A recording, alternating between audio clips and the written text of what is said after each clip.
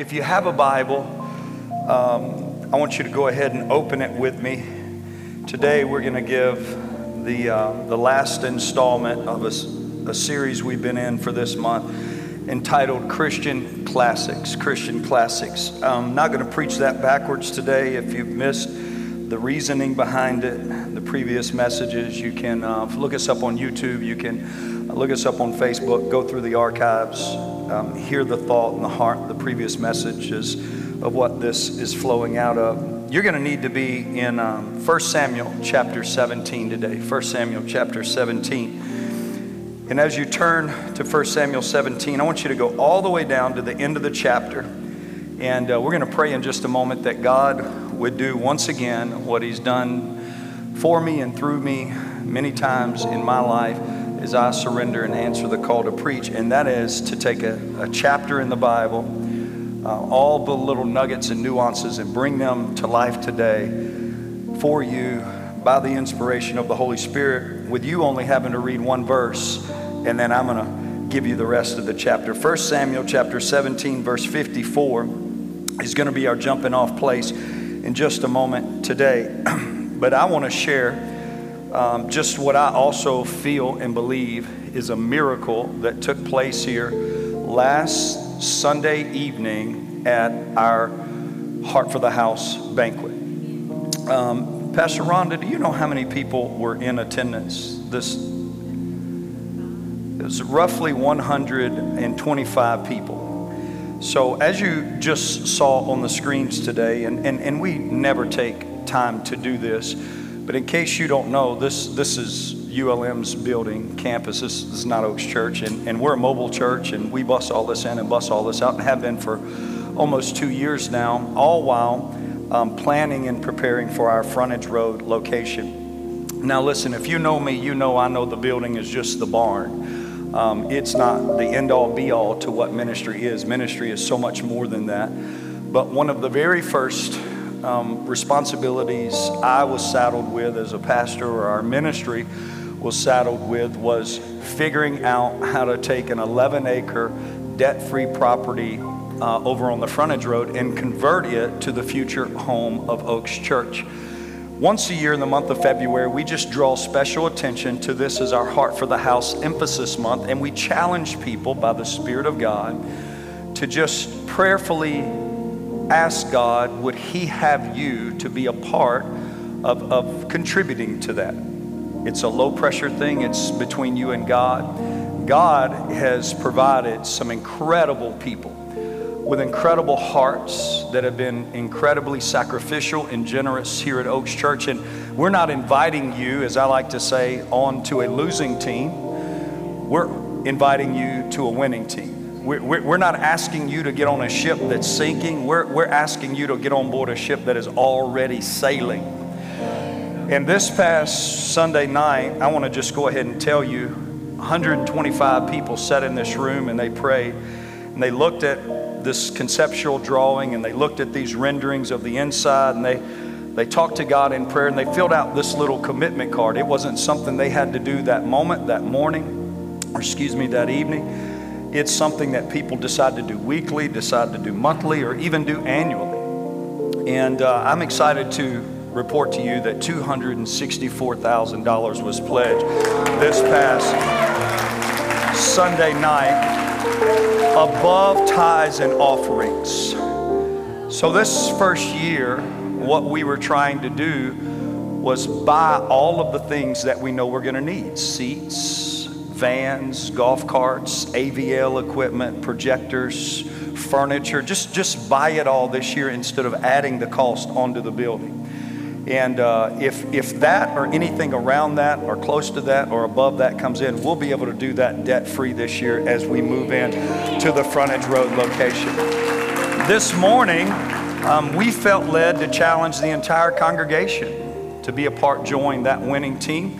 Maybe you'll take these pictures home, put them up on your fridge. Maybe you'll prayerfully consider a giving. Whatever it is that God lays on your heart to this Heart for the House campaign as Oaks Church gets ready to move over to our Frontage Road location to begin doing ministry right here in Northeast Louisiana at 5800 Frontage Road. So that's that. the next thing that I want to mention is if you are on our trustee board and you're in this place, would you just stand up on your feet this morning and remain standing, because this is going to be a bit of a lengthy process. I see two of them in the back.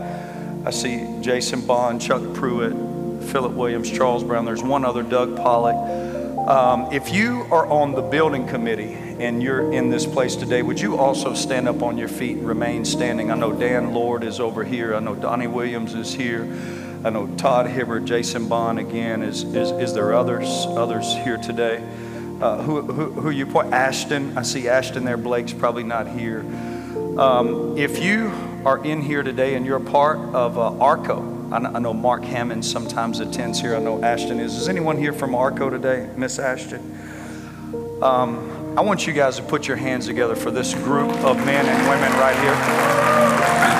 I'm going to get off details and get off news, and we're going to get into the Bible today, I promise. But just listen to me. This past week, lock, stock, signed, sealed, delivered. 10 months under budget. They're breaking ground March the 6th on the frontage road. And in the next 10 months, you'll be moving from here over to the frontage road. That means our youth ministry will be coming home on Wednesday nights from where we rent that facility. Our small groups that are scattered all over the community will be coming home, those of them that want to come home and have their life groups there. Our Celebrate Recovery ministry, let's hear it for CR, that's down on Jackson Street. They'll be coming home. All of these different ministries that we have going will all be moving there. And I'll just be honest with you, our hope is that when we move in, it's absolutely full and we start scrambling to figure out what to do next to make more room. Amen? So I just want somebody in here today that's as excited as I am about the first conquering of the first hurdle for Oaks Church to maybe just give God some praise in this place today. God, I'm so thankful for what you've done. God, I could not have even dreamed it up 2.5 years ago when Brooke and I and Chad and I and then so many of these others that stood and I began to dream and think and pray. God, you have done exactly what you promised in your word. You've done exceedingly, you've done abundantly above what we could ask, think, or imagine. And God, all I know to do is just give you praise today. Just give you worship today for giving us the chance, giving us the opportunity to preach the gospel, to love the hurting, to heal the sick, to be a part of caring for needs, to be a part of reaching this community. Seeing revival birth in Oaks Church. God, we're so grateful for all that you've done, and it's from you, it's by you, and so now we give it back to you today. In Jesus' name, amen and amen and amen. If you've got your Bibles out, I want you to stand up on your feet today as we just give honor to the reading of God's Word. All we're going to need is one verse of Scripture. I want you to do this right now. I want you to look over at your neighbor and say, the rocks today are not for throwing. The rocks today, has everybody got a rock in your seat? Pick up that little pebble, pick up that little, the rocks today are not for throwing at the pastor. Now, sometimes I let you throw your shoes. Sometimes I let you give me the stank eye. Sometimes I let you wave handkerchiefs. But the rocks today are to be a friendly reminder of what I believe God's going to share with you today. I want you to just take that rock now, maybe slide it in your pocket, slide it in your purse, take it home with you today as a keepsake. As you stay standing, as we read God's word, it says this, 1 Samuel chapter 17, verse 54. It says, and David took the head of the Philistine and he brought it to Jerusalem. But his armor he put in his tent. So many of us know the story of David and Goliath. It's a Christian classic. You would be shocked today at those that do not know the story of David and Goliath. That was the need for us to preach a few messages about some of the classical tales of Christianity, some of the greatest tales of the Bible. But even if you've read the story of David and Goliath, I can almost ascertain that this verse is obscure today. You probably think, man, I've read this story countless times. I never realized that David did something with the head. What? How did I miss this? And David took the head of the Philistine and he brought it to Jerusalem. But his armor he put in his tent. God, today, I have no idea where this is going. I know that it's 11:40 and nobody probably needs to look at their watch after this. It's hot in this room and I got on a lot of layers of clothes and I don't know if I'm going to throw this sword, pull off my shirt, rip, run, scream, shout, spit. But I'm just asking today as I preach your word, God, as your spirit moves through this place, I believe there are some people here that came for more than entertainment. I believe there's people here that came for more than just to shake hands or to see people or to greet a friend or to check a box in a Christian checklist, Christianity box. God, I believe there's people here today that your word's going to speak to. They have needs, and I believe, God, you're still today the God you were and have promised to be in the Bible. God, I believe you can meet our needs. I believe you can change our minds. I believe you can heal our bodies. I believe you can help us defeat our enemies. God, I believe that this word is going to be riveting, powerful, and life-changing today for many in this place, and I ask you to do it through and by the anointing of your Holy Spirit. In Jesus' name, amen and amen. Now here's what I want you to do. I want you to have a seat, look over at your neighbor, and say, the rocks are not for throwing at the pastor. Y'all have 500 rocks, I have one. That means I can pick one of you I think I can hit. The problem is there's only a couple people on the front row that I could probably hit, and I'm scared to throw it at any of them. I want you to know David will be our subject this morning as we begin to talk about the subject of I'm already there.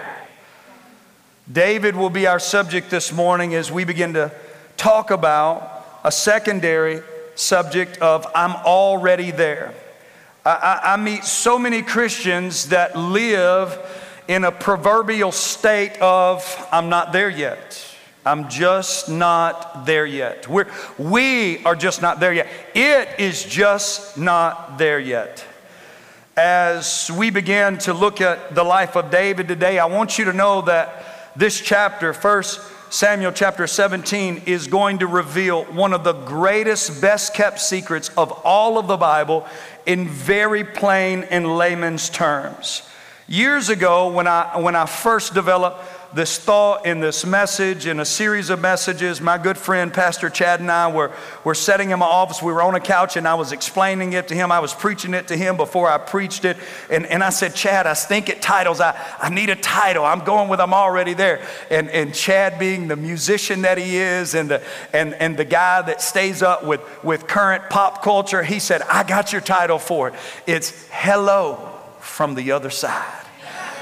And so what I want you to know, 1 Samuel chapter 17 reveals in its hidden truth is the principle of saying hello in your life to the troubles, to the promises, to the giants, hello to them from the other side. I'm already there.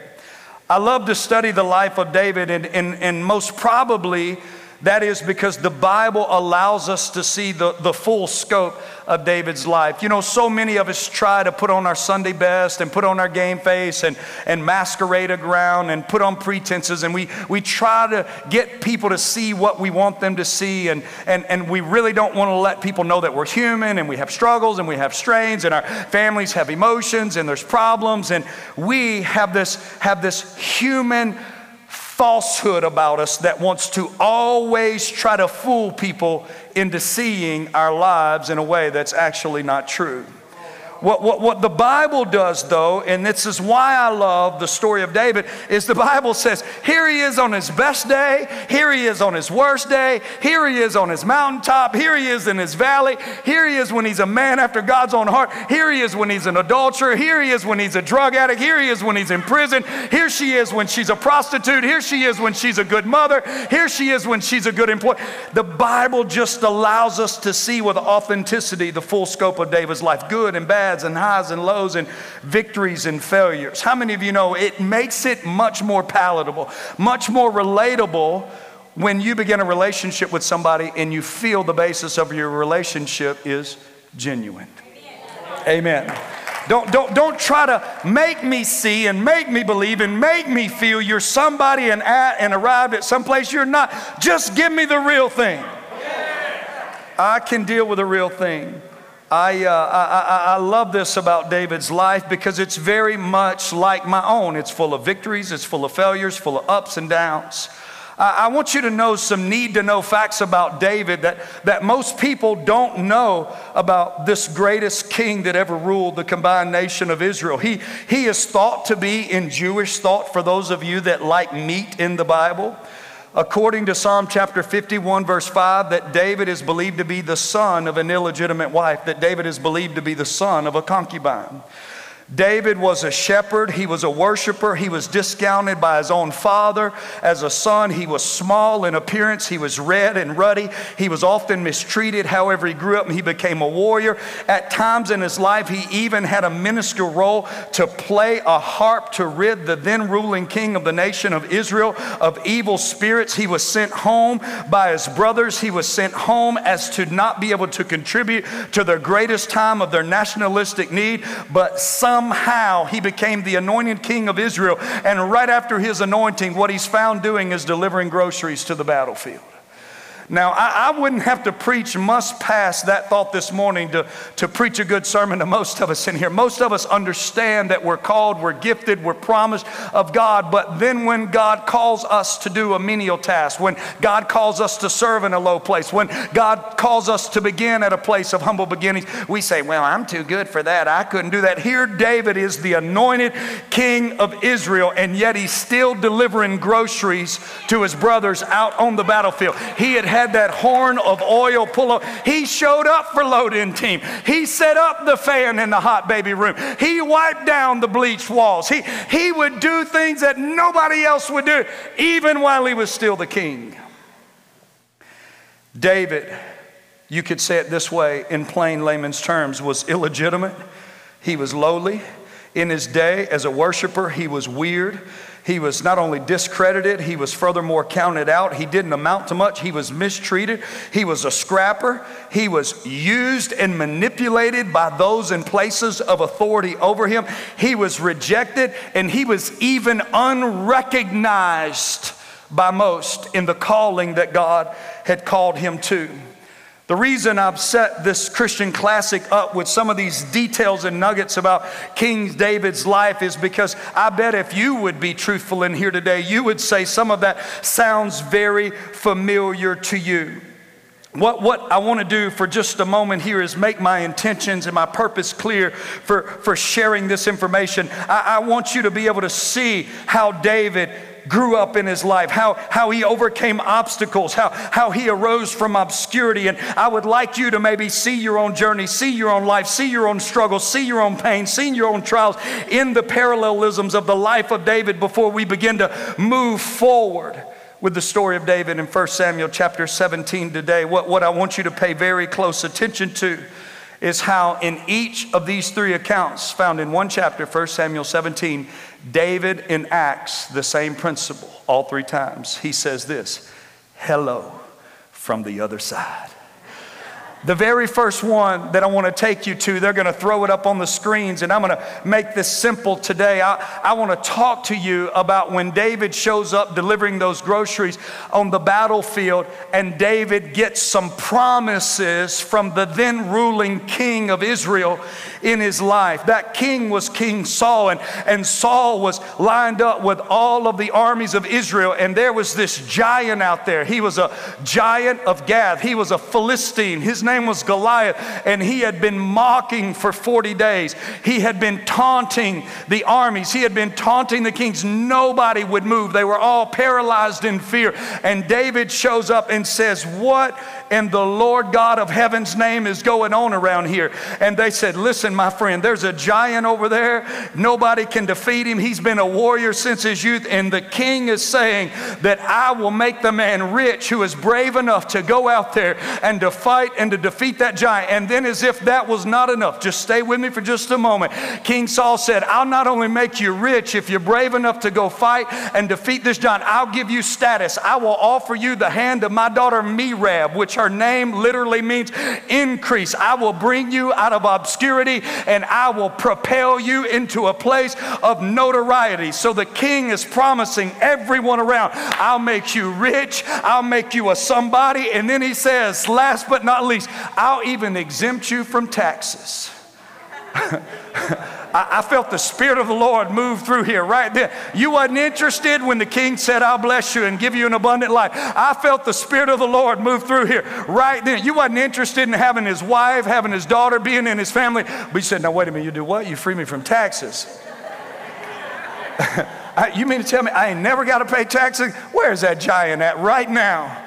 Where is that giant? What the king, in essence, is saying, the king is saying, I want to make somebody rich. I want to give them status. I want to free them from bondage. If somebody, if onlybody would just have the courage, have the gall to stand up and to face the giants in their life. And I just want to bring it from 1 Samuel 17 today and drop it off at your doorstep like the FedEx delivery driver. There are some giants standing in between many of you today and the promises of your king. God has made you some promises. They may not be to make you rich. They may not be to free you from taxes, but God has said, I will forgive your sin. I will heal your family. I will deliver your life. I will give you a future. But there are some giants standing in the way of you and the promises of your king. And here's what David says in that moment. He says, hello, good king. From the other side. He said, you see, because I know I'm already there. He said, because when I was a lowly and a little shepherd boy and I was out there in my father's field, I remember when the lion and the bear came for my father's children. And the last time I checked, these are the children of God. These are my father's sheep. And just as if I tore that bear by my hands apart, just as I tore that lion apart, I too am not afraid of that giant. I am certain my God will deliver him into my hand. Hello, good king, from the other side. I'm your huckleberry. I'm already there. I'm already there. I'm already there. So the Bible says that David walks over and he picks up 5 smooth stones. The Bible says in 1 Samuel chapter 17 that he picks up 5 smooth stones. It didn't say they're white stones, doesn't say they're gray stones, doesn't say they're brown. The only adjective, the only description is they were smooth.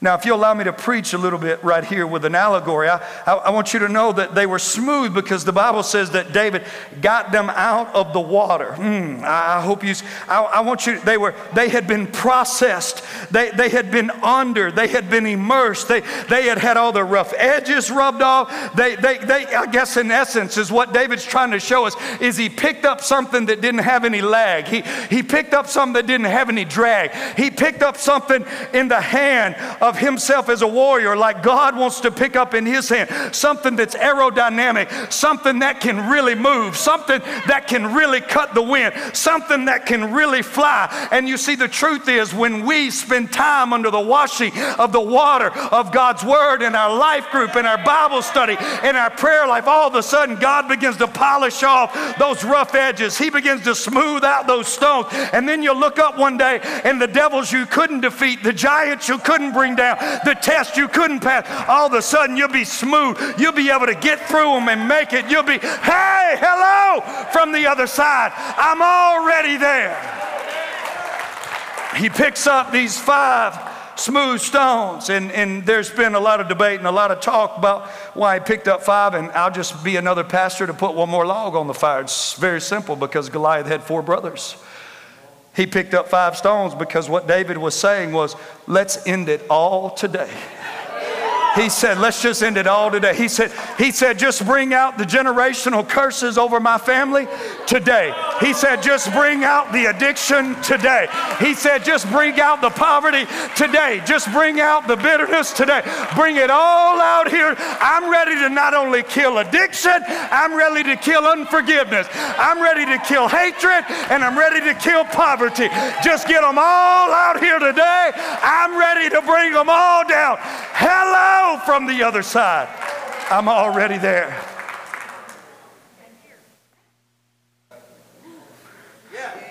The next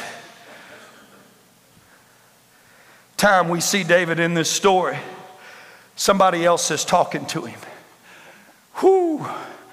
Now it's not a king making promises. It's an enemy making threats. He says, do you know who I am? I am Goliath. I am the son of Anak. I am not only a giant, but I come from the father of giants. It's like the giant you've been facing in your life trying to sell you a wolf ticket, trying to bluff you before you even get the gall to get out there to face him that day. He wants to twist the tail and turn the tides and have the story in such a way that you don't even have the audacity to walk out there on the battlefield to face him that day. He wants you defeated in your mind because you're scared of who he is and scared of the origin that he came from. But see, what most people don't know is Goliath in the Akkadian language means soothsayer. It means incantator. It means spellbinder. It means somebody that spews incantation. Somebody that would say for 40 days and 40 nights, I'm going to put all of these people under a spell and keep them from discovering what God really has for them. But what the Bible didn't record in this chapter is David had already been there. He had already delivered the groceries, and his brothers rejected him and said, why did you leave them sheep? What do you think you're going to do? And they sent him back home while they had been listening to all the negative Nancy, while they had been listening to all the pessimism, while they had been listening to all the criticism. David was back at home on the backside of a little forest, playing a harp, keeping his daddy's sheep, growing his faith in a time of worship. He didn't hear all that. He wasn't afraid of what the enemy was saying. David had been sent out, but now God was sending him back in. David gets there, and Goliath says, I'm a giant. I'm a son of a giant. I come from a long line of giants. You don't stand a chance. And he says, come out here and fight me. Come out here and fight me. Goliath is a hoplite in the scripture. He's a foot soldier. You see, David's not a hoplite. David's not a foot soldier. David, my friend, is a hurler. Hoplites and foot soldiers, they fight guerrilla warfare. They fight hand-to-hand combat, but good prayer warriors, good hurlers, they fight from a distance. I'm not coming to fight you, devil, on your level. I'm not going to let you outline the parameters of the battle of the war that I'm going into. I'm going to get back over here in my prayer closet. I'm going to get back over here in my place of worship. I'm not going to come out there and fight you the way you want to be fought, the way you say we got to fight. I'm going to get back here and I'm a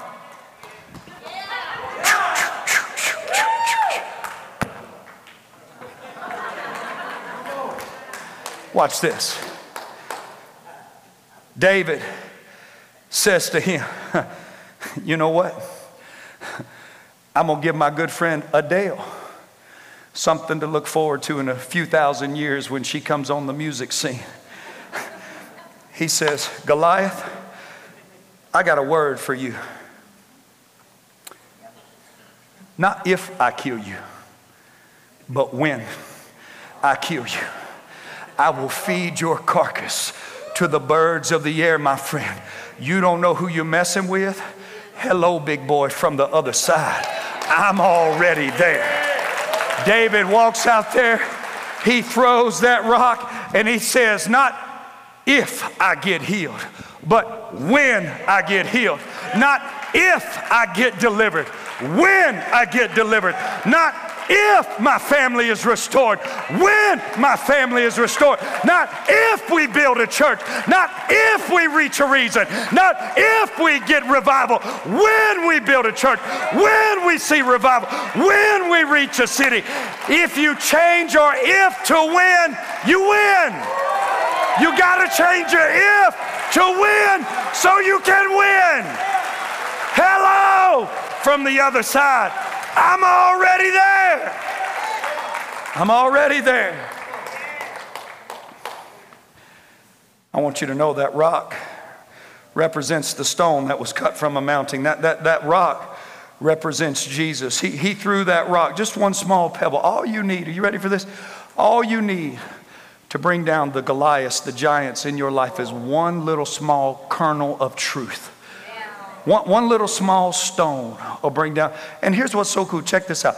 Isaac Newton developed all these laws of physics, and I don't want to go into them. He throws that. Boop. And here's what the laws say. That if A strikes B moving at a greater rate of speed, if A is moving at a greater rate of speed than B, then object C always moves backwards. Now, I don't know what in the world God was up to, but he defied the law of physics, because Goliath didn't fall backwards. He fell forwards at the feet of David.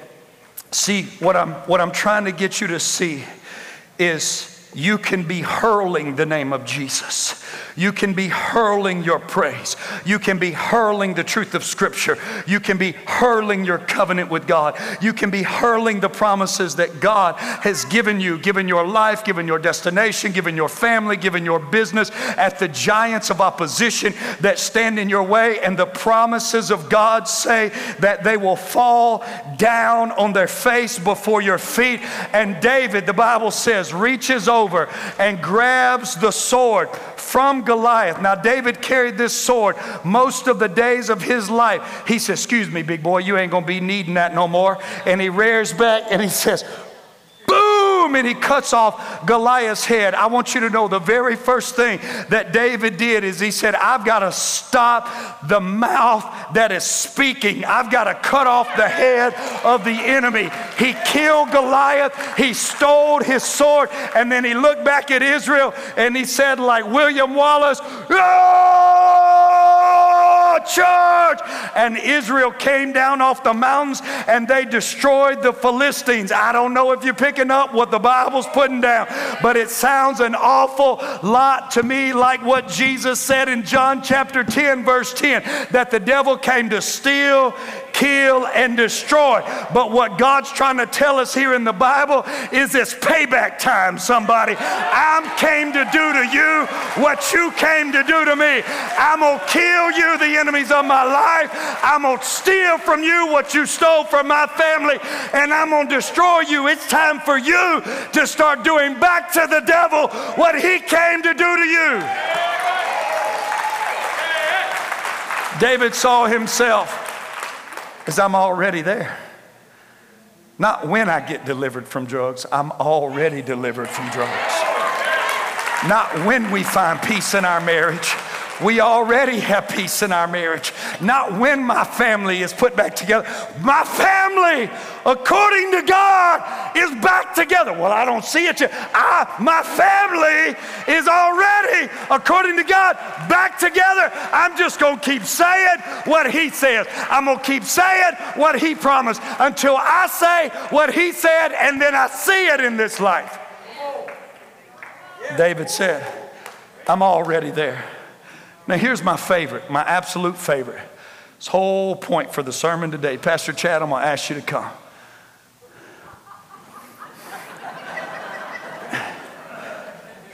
All of you got promises from a king. All of you got enemies in your life. But the thing that I want you to know today is every one of you in this room have a future to your life. Would you switch that media booth, please? Say, well, I don't see what you're saying here. The future of David's life. So the Bible says that David cuts off the head. Whew.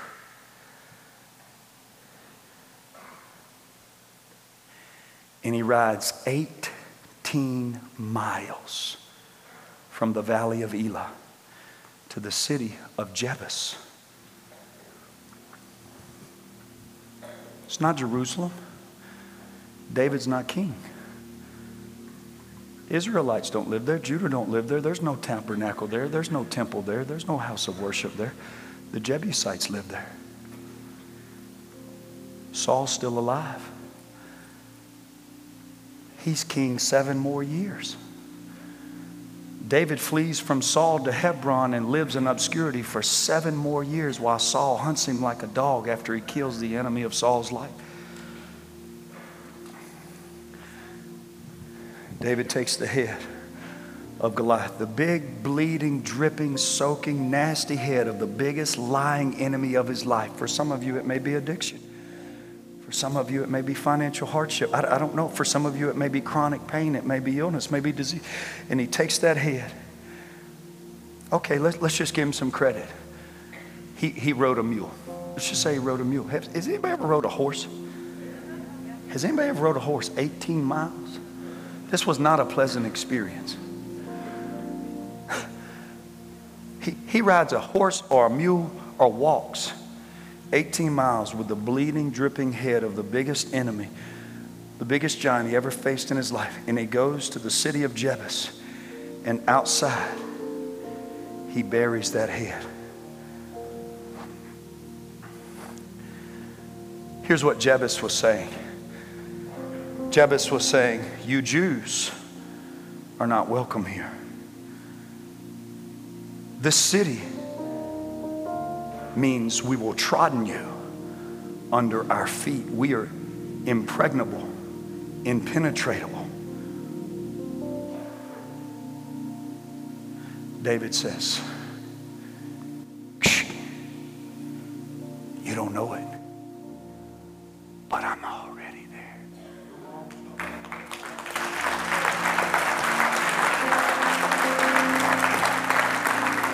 David said, I'm putting this head in this ground today because I may run for 7 more years, and it may be 13 more years before they ever make me the king, and it may be a total of 20 years before I ever come back to Jerusalem.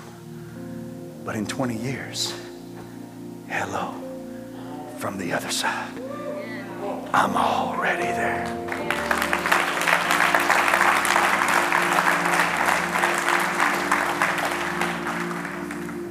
David says, I'm not coming for you. I'm already there. I'm not on my way. I'm already there. I wish somebody in this place for just a few minutes would get a hold to what God's trying to tell us here in this Christian classic. I wish somebody would just get the bleeding, dripping head of the biggest enemy that they've ever fought a battle with in their life and take that victory to the future that you want, the life that you want, the family that you want, the dream that you want, and just plant it there and say, now I'll use my story, I may have to ride a bicycle, I may have to be the janitor, I may have to be the youth pastor, I may have to go pastor, I may have to move to Minnesota, I may have to come home, I may have to start from scratch, no money, no staff, no income, no salary, no payroll. But when God sent me here in 2008 to that frontage road, I saw myself here with this church. I was already there. There was a journey, there was a process. There were trials, there were tribulations, there were bumps, there were high days, there were low days, there were troubles, there were pains, there were victories, there were joys. But I said, I'm already there. Hello from the other side. I'm already there.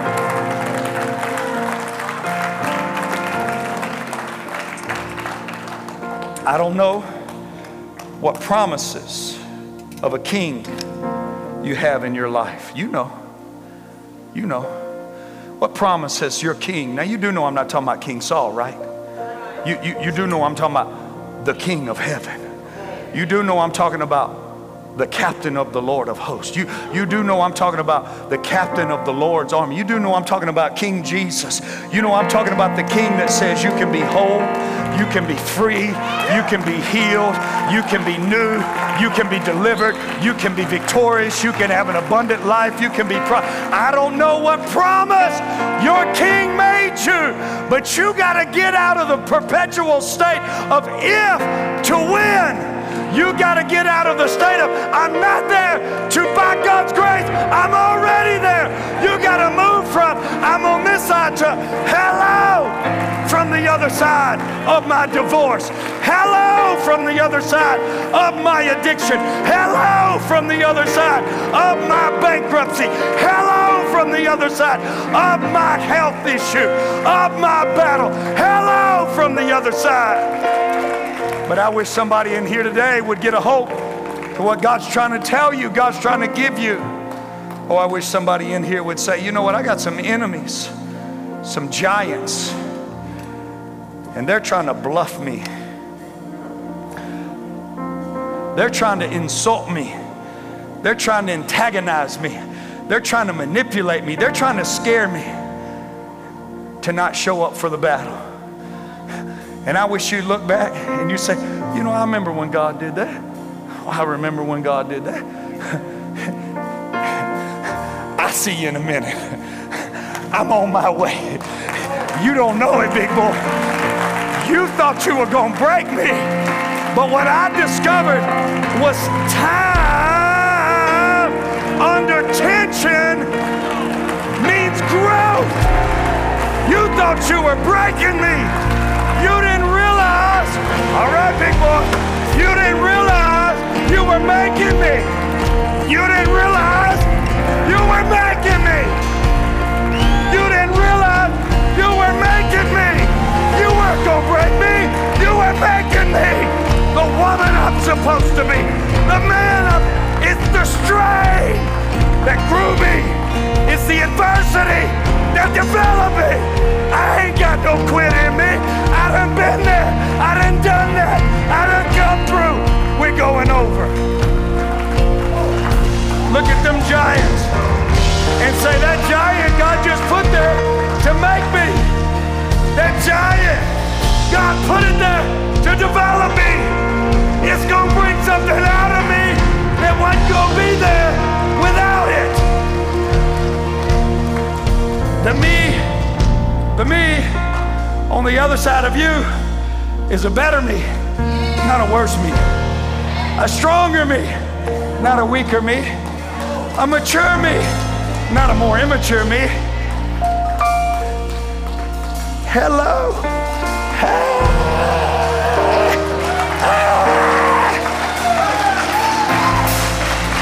I'm already there. I'm already there. I'm already healed. I'm already forgiven. Woo, I'm already free. I already feel light. I already feel like dancing. I already feel like shouting. I already feel like praising. They thought they had me. You thought you broke me. You thought you crippled me.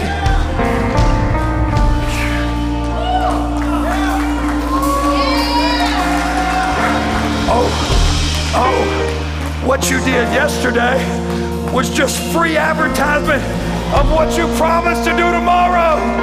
Let me take some of this and go get the life I want. Let me take some of this and go get the family I want. Let me take some of this and go get the finances I want. Let me take some of this and go get the holiness that I want. Let me take some of this and go get the freedom that I want. Bury it.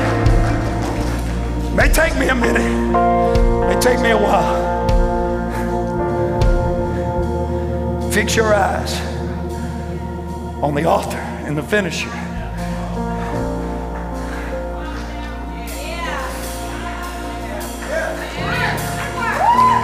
I'm already there. I'm already on that frontage road. They signed the contract Monday. I've been over there for 2 years. When we ain't got the loan yet, I had the money for 5 years. Well, you wasn't a pastor. I was a pastor in prison. I was already there.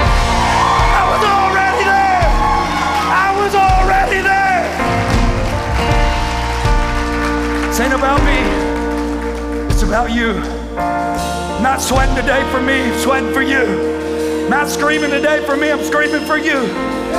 I'm not preaching to you, I am preaching for me, but I'm also preaching to you. When you change your if to win, you win. When you change your if to win, you win. I wish somebody would say, I'm already there. I'm already there. Come on, somebody say, I'm already there. I'm already there.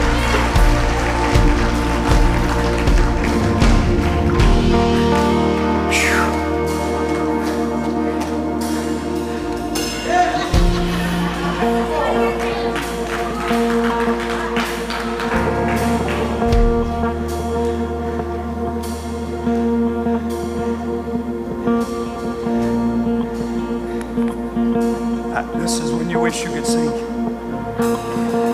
That's why I'm over here close to Chad, open the anointing rose. Hello from the other. Come on, hit it. Hit it. Come on, somebody hit it for me. Come on, don't sing it for Adele, sing it to God. Come on, sing it. Sing it over your life. Hello from the other side. I done made it. I made it. I made it through the pain. I made it through the hurt. I made it through the valley. I made it through the incarceration. I made it through the divorce. I made it through the addiction. I made it through the financial hardship. I made it through the sickness. I made it through the death. I made it through the disappointment. I'm already there. Already there.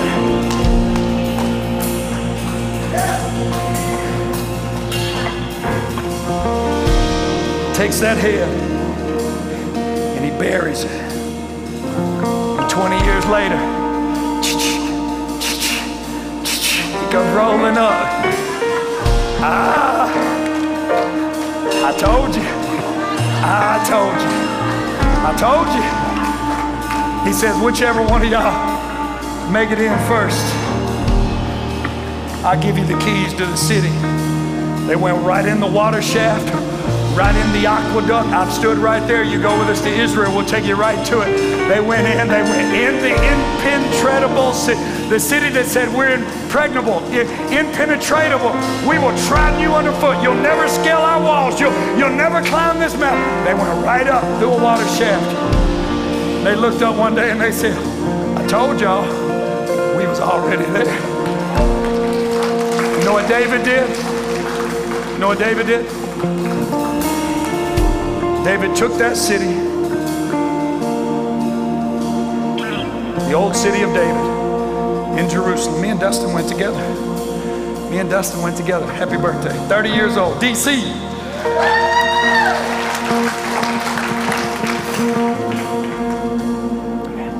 Took that city. He united those 12 tribes. He built a tabernacle of worship. He had his highs, he had his lows. He stayed a man after God's own heart. He buried that head there. What was that guy's name? What was that guy's name?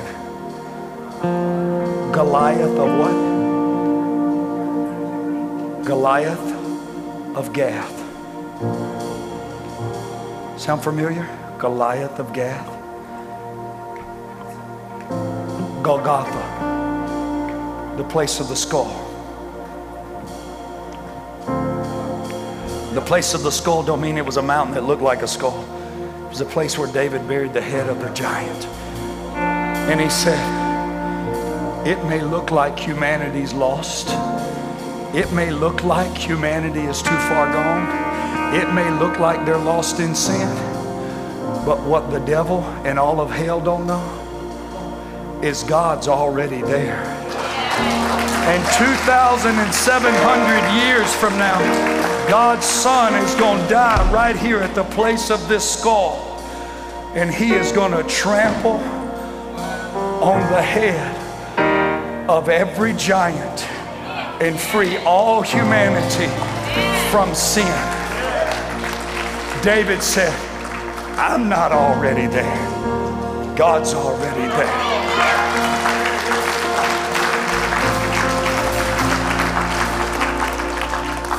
I don't know what you came in here carrying today. I don't know what you came in here fighting today. I don't know what you came in here believing today. But here's what I want you to know going out of here today. God loves you. God's Son died for you. He wants a relationship with you. And He loves you too much to leave you not there. He loves you too much to leave you broken. He loves you too much to leave you addicted. He loves you too much to leave you hurting. He loves you too much to leave you sick. God is saying today, you don't know it, but you're already there. You're already forgiven. Your name's already in the Lamb's Book of Life. I already will make you whole. I already have made you new. I already have a plan for your life. So I don't know who you are and what you need. But here's what I want you to do today. Every head bowed, every eye closed. I want you to get a hold to that rock right now. That rock represents a kernel of truth. It represents one nugget of God's promises, one nugget of God's word to you, His promise to you.